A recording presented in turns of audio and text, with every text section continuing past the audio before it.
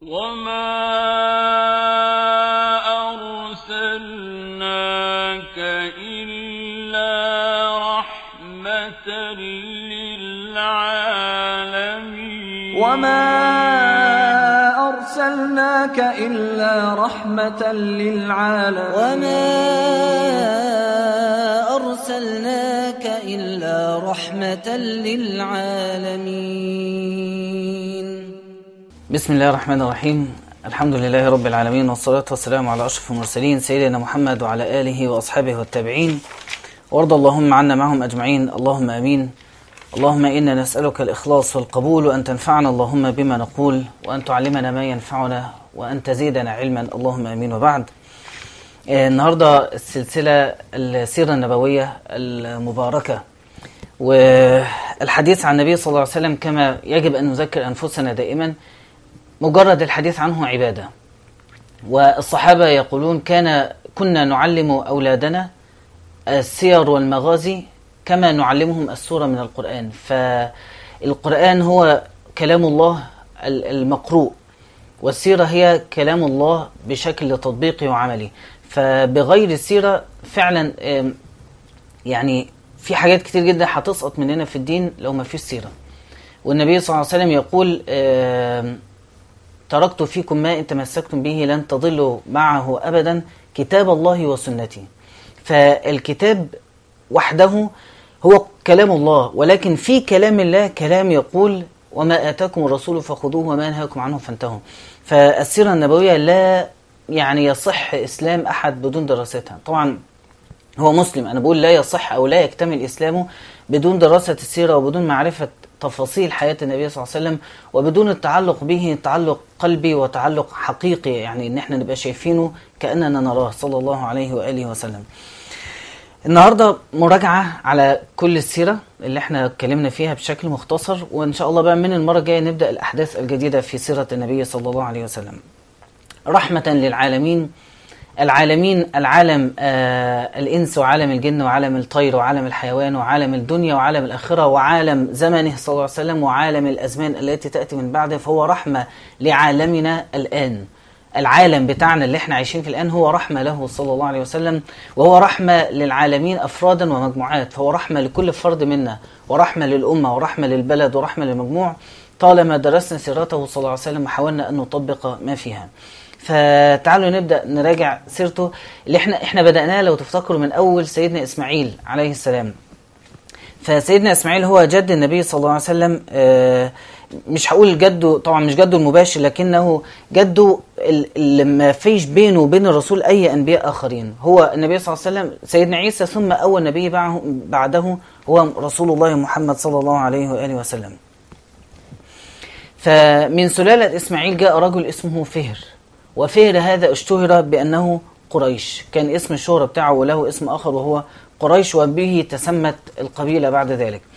كان فهر أو قريش أو اللي هم أجدادهم من نسل سيدنا إسماعيل، وهم جرهم هم اللي كانوا لو تفتكروا هم اللي جم من اليمن واستوطنوا في مكة، وحصل اتفاق بينهم بين سيدنا إسماعيل والسيدة هاجر يشربوا من زمزم ويدفعوا لهم فلوس، فبدأت مكة يفد إليها الناس.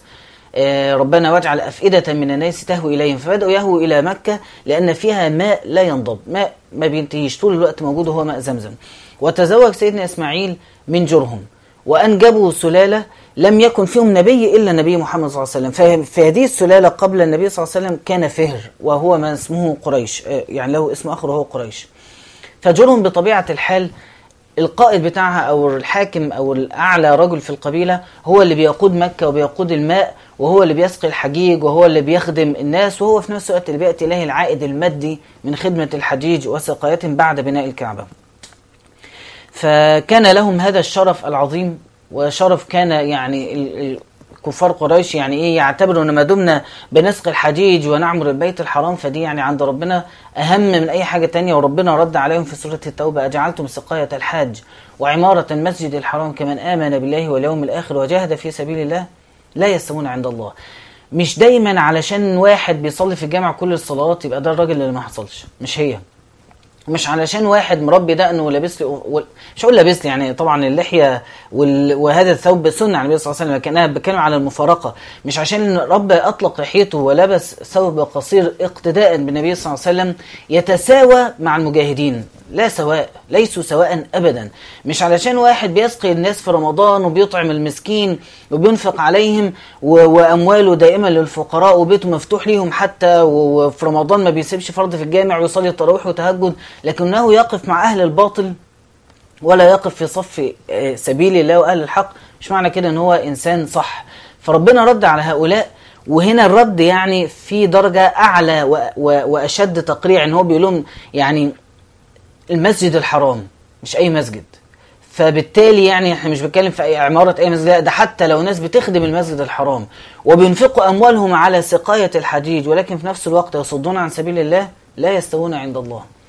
فأجعلتم سقاية الحاج وعمارة المسجد الحرام كمن آمن بالله واليوم الآخر وجاهد في سبيل الله لا يستوون. يعني المعنى ده ينطبق على كل تفاصيل اللي حوالينا في كل البلاد العربية، إن هو بقى في شكل من أشكال إن الدين يتحول إلى العبادة، ويبقى خدمة الفقراء والعمل الخيري والصلاة في المساجد وإعمار المساجد هي القمة، هي كل حاجة. ويجي بعد كده في مرتبة بعدها أو ما تجيش أصلا الجهاد في سبيل الله ودعوة الناس إلى الخير والأمر بالمعروف والنهي عن المنكر، كل ده يجي في سلسلة اهتمامات المسلمين. ما دام احنا بنصلي والمسجد مليان وعمران والمسجد الحرام بيحج كل سنة ملايين، كل هذا ليس بشيء. النبي صلى الله عليه وسلم أخبر بهذه الطقوس وقال ولكنكم غثاء كثير ولكن غثاء كغثاء السيل. فيعني كتير قوي تلاقي يلا بينا اعمال خيريه، كل الناس تشارك، والاعمال الخيريه حلوه محدش يقدر يتكلم، ولكن ايه ميزان الاعمال الخيريه قصاد قصاد ميزان الجهاد في سبيل الله؟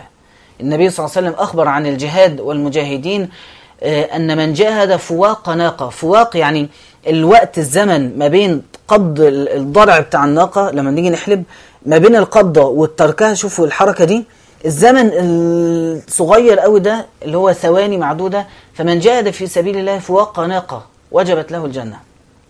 فلا يستوون عند الله.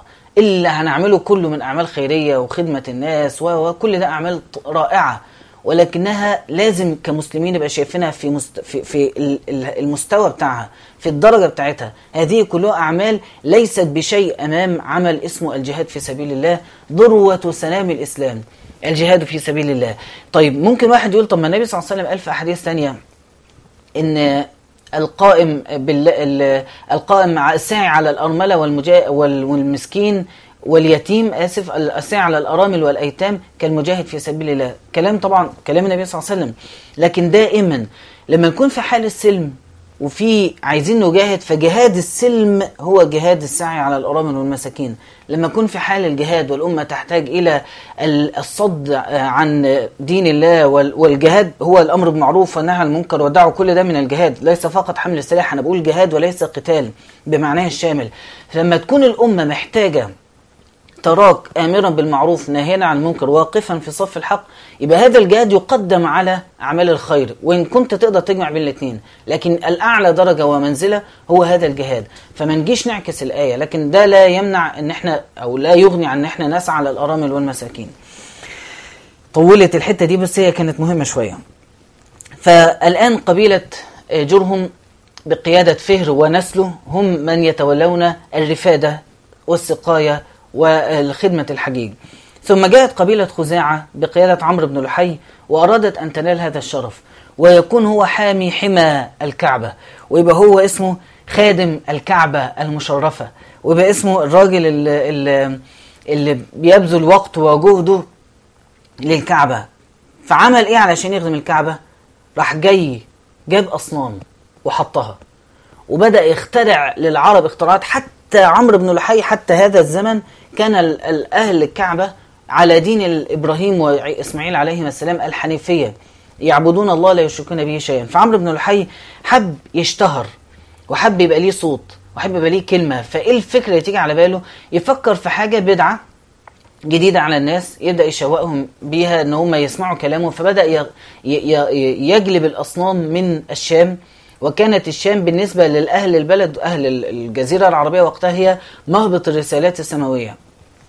فجاء بالأصنام من الشام لأن حصل تحريفات في الدين، ثم وضع الأصنام في مكة، وكل شوية يستورد أصنام ويحطها في مكة، ويسمي كل صنم باسم، ودا، سواعا، يغوث، اللات، العزى، كل شوية يخترع صنم ويجيب صنم لحد بقى في الكعبة 360 صنم بعدد أيام السنة، وظن أنها هي الحق.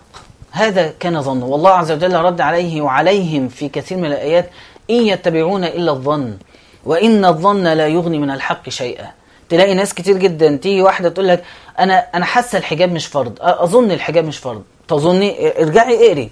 لا أصل سمعتي قالوا مين اللي قال وقالوا فين وإيه مؤهلاتهم عشان يقولوا. سمعتي وتظني؟ إن الظن لا يغني من الحق شيئا. طالما عندك ظن ما فيش مادة علمية قوية تتمسكي بها، تيجي قدام ربنا تقابليهم القيامة ما عندكيش حجة.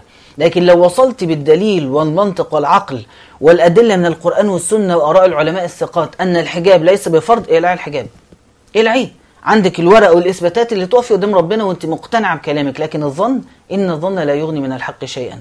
وأكبر صفة أضلت الكفار والمشركين أنهم كانوا يتبعون الظن. إيه واحد يقول أظن اللي بيحصل في سوريا كله غلط، أظن في مصر ما فيش ظلم، أظن مش عارف مين غلط، أظن مين صح. أن كل حاجة ناخدها بالظن وبالشبه بدون التحري، هذا من صفات أهل الكفر، أو هذه من صفات أهل الكفر، إن هم ما عندهمش تثبت. يا أيها الذين آمنوا إن جاءكم فاسق بنبأ فتبينوا، في قراءة أخرى فتثبتوا. فما فيش فكرة التثبت والتبين ليست إلا في قلب المؤمن. عارف ليه؟ لأن المؤمن عارف إن الكلمة اللي هتطلع منه لها حساب، والموقف اللي هياخده ليه حساب، ولو مات دلوقتي هيتسأل على كل حاجة.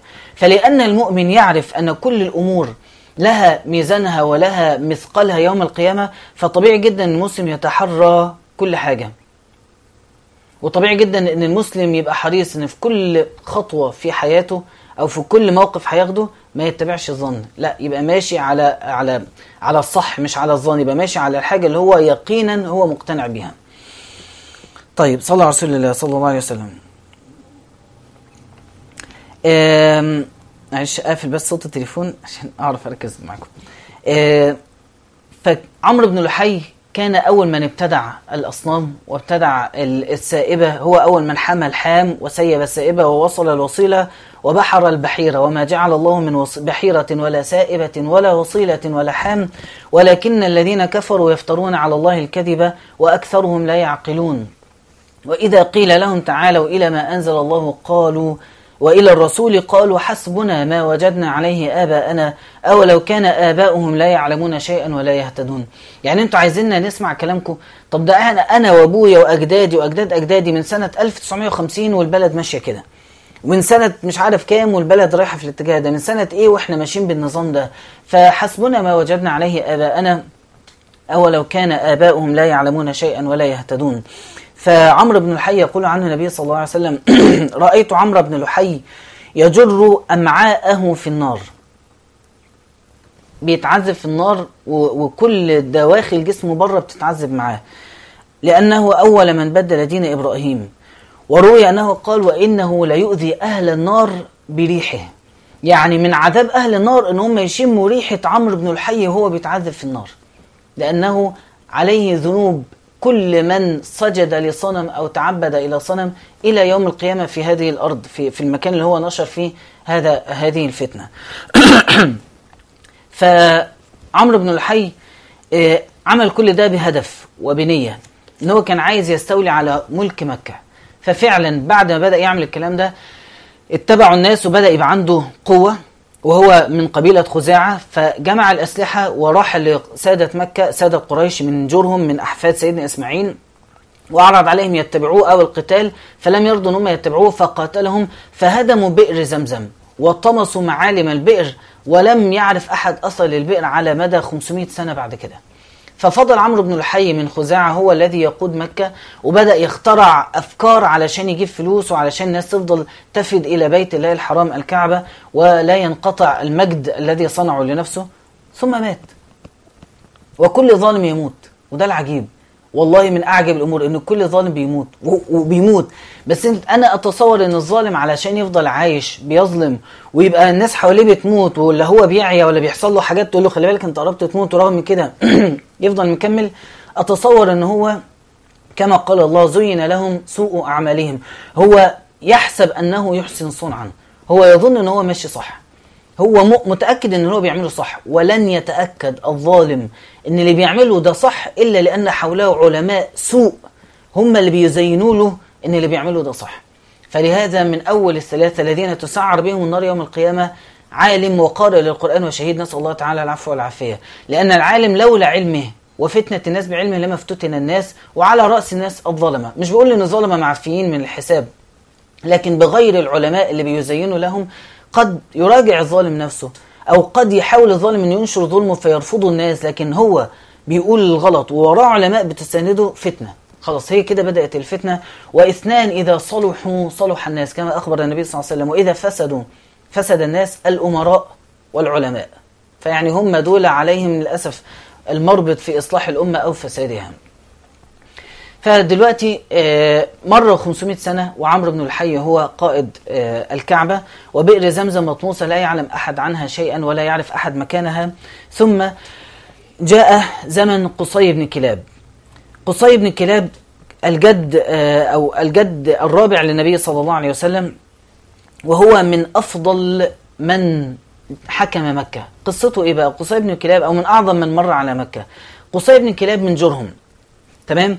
جرهم بعد ما من قبيلة جرهم أحفاد سيدنا إسماعيل، بعد ما عمرو بن لحي يعني حاربهم، وبعض منهم استوطن في مكة، وبعض آخر أو أغلبهم طلع برا مكة وعاشوا في جبال حول مكة، ورفض أن هم يكون أميرهم عمرو بن لحي أو أي حد من قبيلة خزاعة.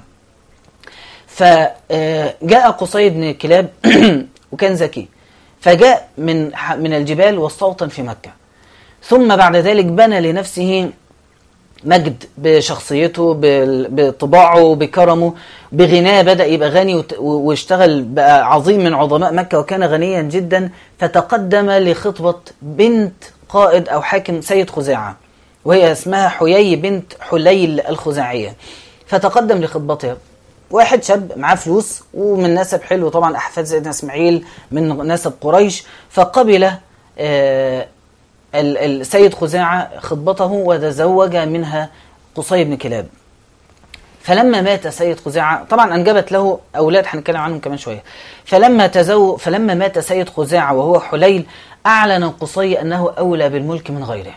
دلوقتي هو بقى غني جدا، معاه ناس كتير جدا بتحبه، وتزوج بنت قائد خزاعة بنت حاكم مكة، فأعلن أنه هو أولى بالملك لأنه زوج بنت هذا السيد. فجاءت قبيلة خزاعة وأعلنوا القتال، فجاء قصي برجاله وأعلن القتال. فقبل أن يقتتل كان دائما عادتهم يجربوا يروحوا الأول لحد من الحكماء، وكان بيكون معمر أو راهب، ويشوفوا رأيه إيه. فذهبوا إلى رجل اسمه يعمر، فاشترط عليهم أن يلتزموا الحكم، وزي ما مضاهم على شيكات على بياض إن هو اللي هيقوله يسري على الجميع.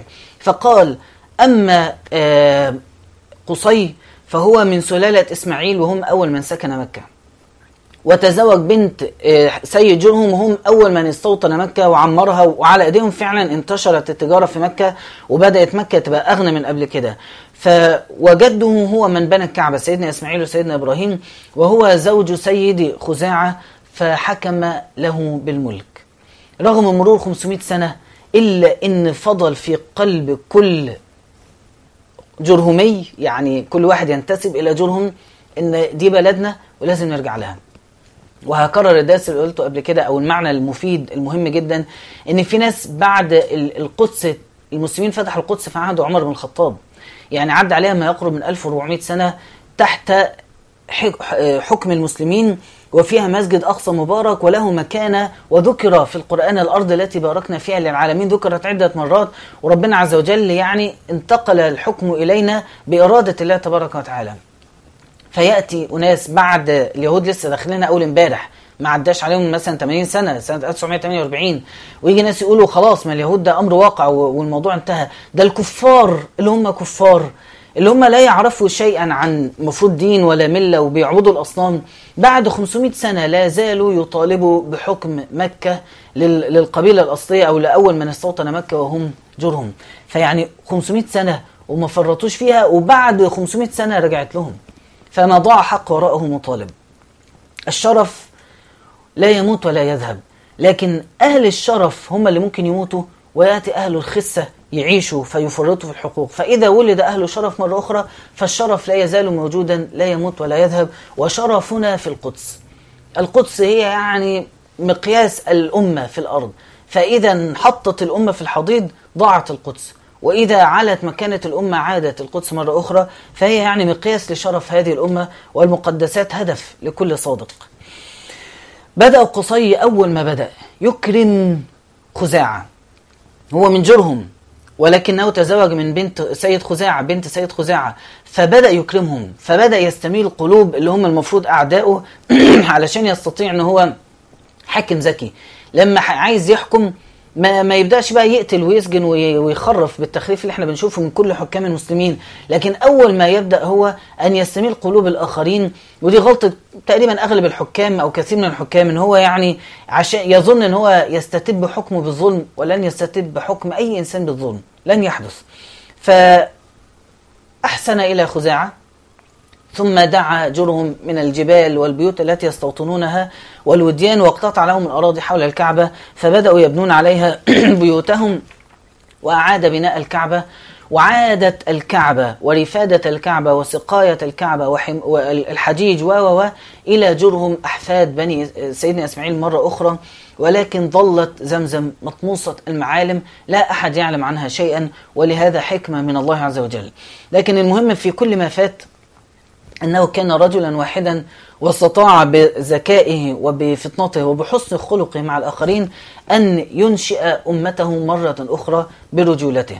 قصي ابن كلاب الجد الرابع للنبي صلى الله عليه وسلم هو أول من بنى دار الندوة، وكان مكانها عارفين حجر إسماعيل، دي كانت جزء من الكعبة.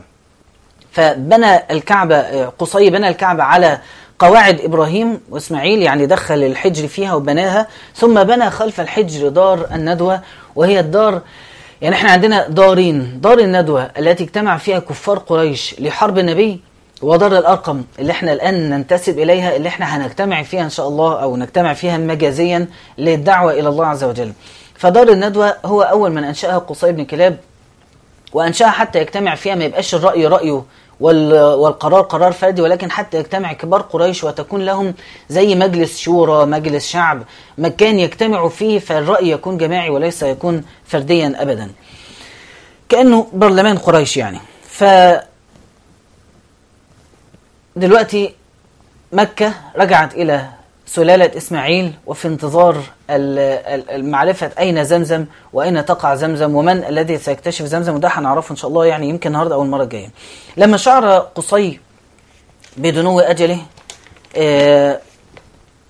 وصى بكل أمواله وبكل الميراث بتاعه لولد ابنه من أبنائه، ثم مات.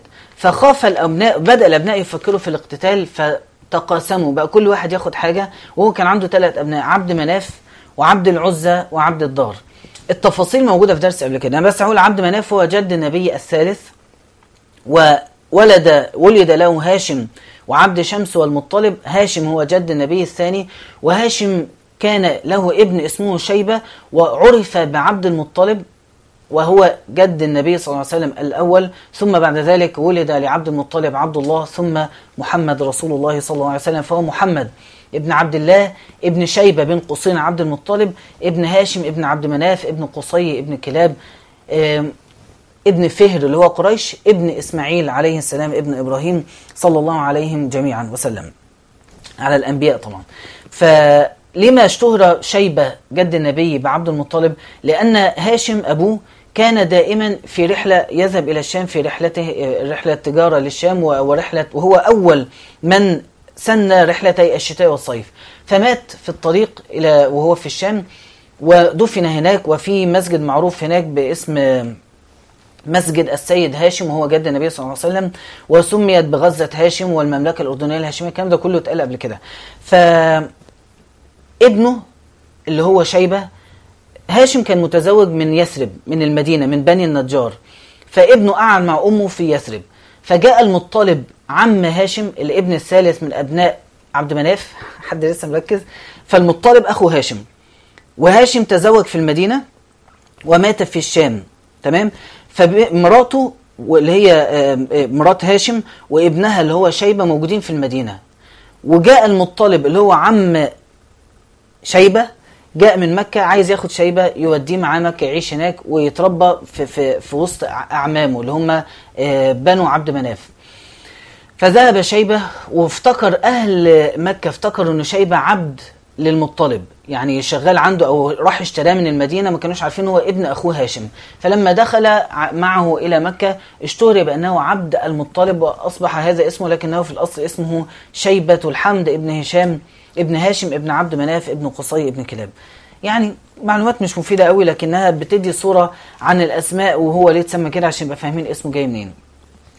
فالوضع الآن أن مكة يحكمها 3 أبناء لقصي وسلاتهم عبد مناف وعبد العزة وعبد الدار. عبد مناف هو اللي كان ماسك السقاية والرفادة يعني خدمة الحجيج، وعبد الدار كان هو اللي ماسكين مفتاح الكعبة، ومنهم إلى الآن نسبهم هو اللي مسؤولين عن مفتاح الكعبة، ولا يزال المفتاح هذا موجود، مفتاح باب الكعبة يعني. وعبد العزة هو من أجداد السيدة خديجة بنت خويلد رضي الله عنها. فعبد المطلب القصة مشهورة مش هدخل في تفاصيلها عشان يعني ما طولش كتير. عبد المطلب هو الذي اكتشف بئر زمزم، في رؤيا رآها ان احفر طيبة احفر بره احفر زمزم، ما كانش عنده غير ابن واحد بس وهو الحارث، فاخده معاه وراح يحفر زمزم، فما بقاش عارف المكان فين. فالرؤيا جت بتفاصيل المهم راح واتضرب الضربة والتانية والتالتة والناس بقوا مش فاهمين بيعمل ايه لحد ما تفجرت زمزم. فجاء كل سادات قريش وارادوا ان هم يشاركوه في زمزم. هو كان عايز يبقى الموضوع ليه هو، يبقى ربنا جابها له في الرؤيا عشان هو اللي ماسك الكعبة، فيبقى دي بتخدم الكعبة. فكاد أن يحدث قتال، وبعدين حصل بشكل ما تحكيم والمهم في الآخر استتب الأمر أن زمزم تتبع عبد المطلب وأبناء عبد المطلب. لكنه استشعر الضعف، قال أنا ما كانش معي غير ابن واحد هو الحارث، ولولا أن معي ابن واحد ما كانوش قدروا أنهم يقفوا قصادي.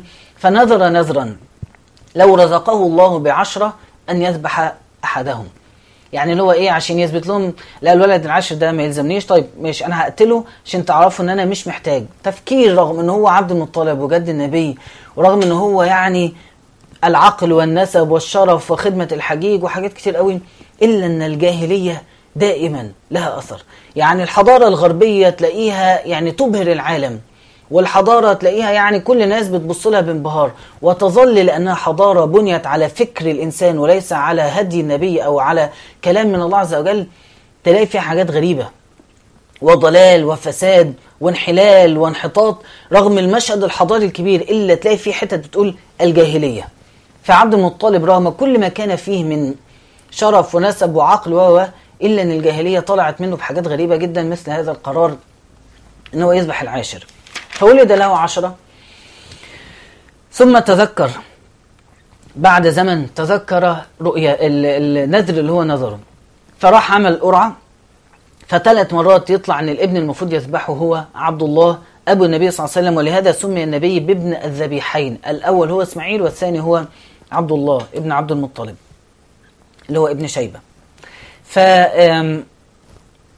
قرر الكلام ده، فراح الناس قعدوا يقولوا له بقى تذبح ابنك، في حد يذبح ابنه؟ فتعال نروح لحد من الحكام، حد من المعمرين، فحكم ان هو يطلع يعني بيعملوا بشكل ما قرعة بشكل ما يعني في ايام زمان، فلو القرعة جت في نصيب عبد الله يطلع 10 ناقات يذبحهم.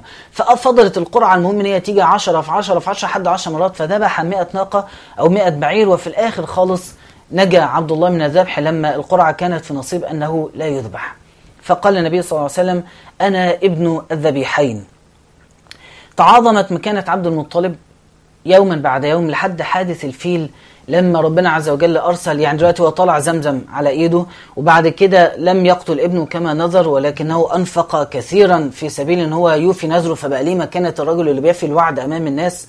ثم بعد ذلك حادث أبرهة ونجاة الكعبة بالطير الأبابيل، ودي كانت معجزة. فكل الحاجات دي بتعظم مكانة عبد المطلب، فأصبح عبد المطلب هو سيد قريش بلا منازع. ثم بعد ذلك تزوج عبد الله من آمنة بنت وهب، وتزوج زواج قصير جدا، وبعد فترة قصيرة ذهب لتجارته في الشام، وهو في طريق العودة مات، وهو راح يزور يعني أخواله في المدينة. مات عبد الله أبو النبي صلى الله عليه وسلم، وكان النبي صلى الله عليه وسلم يعني لا يزال في بطن أمه، لم يكن ولد بعد. ثم بعد ذلك حملت آمنة بالنبي صلى الله عليه وسلم، مش بعد ذلك يعني وضعت آمنة النبي صلى الله عليه وسلم، وكانت في فترة حملها ترى رؤى كثيرة بتخبرها أن هذا الجنين الذي في بطنها ليس كغيره من الأبناء، وتبشرها وتطمئنها بمستقبلها، رغم أن جوزها مات وجاء لها خبر الموت وهي قاعدة حامل ومستنية عودته، بقالها لسه شهور متزوجة، والطفل بدأ يتحرك في بطنها صلى الله عليه وسلم، وهي يعني مستبشرة بعودة زوجها عشان تخبره بالحمل، لأنه ما كانش لسه عارف بالحمل، لأنه هو يدوب تزوج بعدها فترة قصيرة جدا سافر. فجاء الخبر بوفاة عبد الله. وهنا يعني حكمة جميلة جدا، إن أحيانا إنسان يبقى شايف الدنيا ضلمة، وهي أكيد كانت الدنيا ضلمة في الوقت ده. جوزها مات، وهو أصلا ما كانش من عيلة غنية، عيلة شريفة، ولكن كل فلوسهم اللي جاية بتروح على الحجيج. فجوزها مات وفي طفل في بطنها، وشكله ملوش مستقبل، وهي مش عايزة تتجوز غير عبد الله، فيعني كانت بتحبه. فيعني اللحظة دي لحظة صعبة وضيقة جدا، ولكنها لم تعلم أن في بطنها خير من أنجبت وفي بطنها خير من خلق الله عز وجل من جميع خلقه، محمد صلى الله عليه وسلم. قد تكوني أنت في ظروف صعبة، أو تكون أنت في ظروف صعبة، ولكن لا تعرف أن في رحم هذه الظروف، كما جاء من رحم آمنة محمد صلى الله عليه وسلم، قد يكون في رحم هذه الظروف الخير الكثير.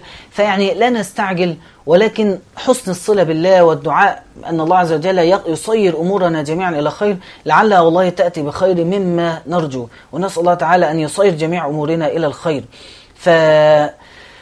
ألم يجدك يتيما فآوى، ووجدك ضالا فهدى، ووجدك عائلا فأغنى. في أم الآن تحمل في بطنها الشاب الذي سيفتح القدس، وفي أم الآن تحمل في بطنها الشاب الذي سيفتح القسطنطينية، وفي أم الآن تحمل في بطنها الشاب الذي سيفتح رومية، وفي أم الآن تحمل في بطنها رجل سيهدي لها على يديه الآلاف، وفي أم الآن تحمل في بطنها بنت أو رجل سيضل على يديه الآلاف. فأنت بتجهزي نفسك من قبل ما تبقي أم باختيارك للزوج، وانت بتجهز نفسك باختيارك للزوجة، وبتجهز نفسك بتربية نفسك وتعليم نفسك، وبتجهزي نفسك بالعلم والتحصين نفسك بالإيمان والعبادة، إن اللي يأتي في بطنك يكون له مستقبل مشرق، أو يكون صفر على هذه الأرض، أو يكون له والعياذ بالله مستقبل مظلم. فكل واحد فينا يؤهل نفسه ويؤهل شخصيته وعبادته وعلاقته بالله عز وجل أن يصلح أن يكون أبا صالحا. طبعا يعني عبد المطلب على ما كان عليه من الكفر كان من نسل محمد صلى الله عليه وسلم، ونوح عليه السلام على ما كان عليه من الإيمان كان من نسله ابنه الكافر. فيعني احنا بنجتهد، وربنا عز وجل هو مقدر الأقدار كلها، لكن لازم كل واحد فينا يبقى عارف كويس قوي ان هو موجود في الدنيا مش لوحده. يعني سواء انت دلوقتي عندك 10 سنين 18 سنة 20 سنة، اتجوزت ما اتجوزتش، في الاخر في يوم من الايام هتتجوز، وفي يوم من الايام هترزق بالاولاد. ومن دلوقتي بتعد نفسك لان تكون ابا صالحا، ومن دلوقتي بتجهز نفسك ان اللي يجي من نسلك يكون يحمل الشرف او يكون له الشرف باذن الله تعالى. فولد الهدى فالكائنات ضياء، وفم الزمان تبسم وثناء. يعني بيت الشعر بيعبر عن أن الدنيا استبشرت بمقدم النبي صلى الله عليه وسلم. وعبد المطلب لما نظر إليه حمله وقال: إن لابني هذا لشأن، وإني أسميه محمدا ليكون محمودا في الأرض ومحمودا في السماء. هنقف عند هذا المشهد، ميلاد النبي صلى الله عليه وسلم. ومن المرة الجاية بقى إن شاء الله هننطلق في سيرة النبي صلى الله عليه وسلم. يعني مش هنتكلم بقى كتير عن فترة الطفولة اللي احنا اتكلمنا عنها قبل كده، لكن هنبدأ بقى الأحداث المتتالية في حياته صلى الله عليه وآله وسلم. عايز أختم بالكلام عن دار الأرقم، كلام كده سريع. صلى على رسول الله صلى الله عليه وآله وسلم. ثانية واحدة. دار الأرقم، بسم الله.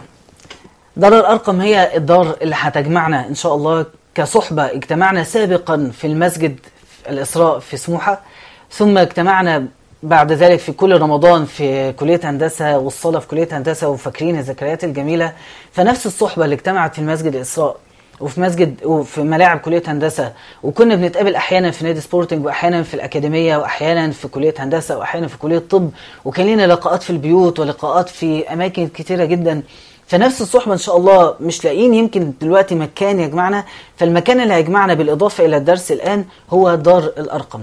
فدار الأرقم هي الدار التي كان يجتمع فيها النبي صلى الله عليه وسلم بأصحابه يعلمهم الدين. وفي هذه الدار تخرجت خير الأجيال، وفي هذه الدار تخرج أبو بكر وعمر وعثمان وعلي، ومنها تخرج نساء المؤمنين الصالحات ورجال المؤمنين الصالحين، ومنها انتشرت الدعوة، وفيها كان النبي صلى الله عليه وسلم يدعو إلى الله سرا، ثم انطلقوا منها يخرجون يدا بيد يدعون إلى الله عز وجل جهرا. فدار الأرقم اسم عظيم وعريق وله مكانة في القلوب، فلهذا يعني تم اختيار هذا الاسم، لعل عز وجل سبحانه وتعالى ان هو يعني يجعل من هذه الدار اللي احنا بدأناها دلوقتي يعني من يكتب له الله عز وجل على يديه تغيير، ولو فرد واحد، مش لازم نغير كتير، لكن كل واحد يستطيع ان هو يغير في مكانه.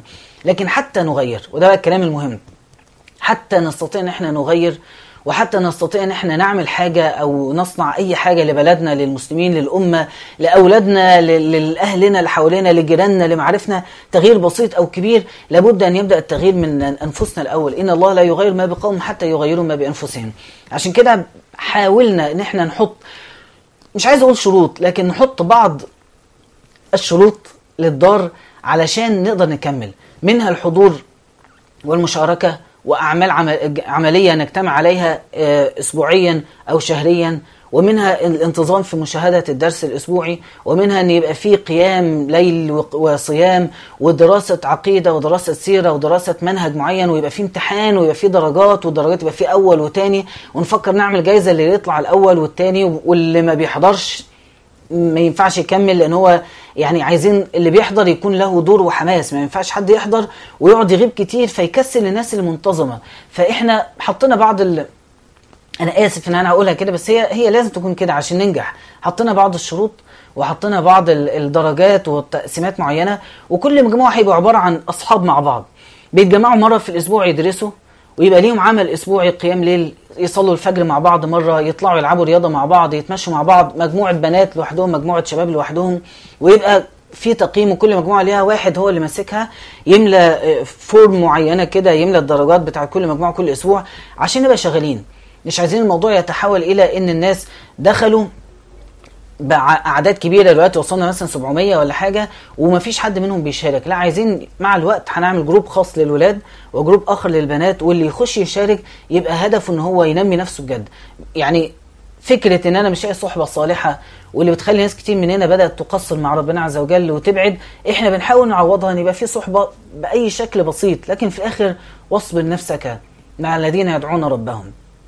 فهي محتاجة صبر، محتاجة شوية جهد، وإحنا كلنا في عطش وشوق إلى هذه الدار. والنبي صلى الله عليه وسلم الله عز وجل يقول واصبر نفسك مع الذين يدعون ربهم بالغداة والعشي يريدون وجهه ولا تعد عيناك عنهم. ما تحاولش ان انت يعني مهما كانت الحاجات التانية اللي حواليك بتشدك، ما تحاولش عينك تبعد عن هذه الدار.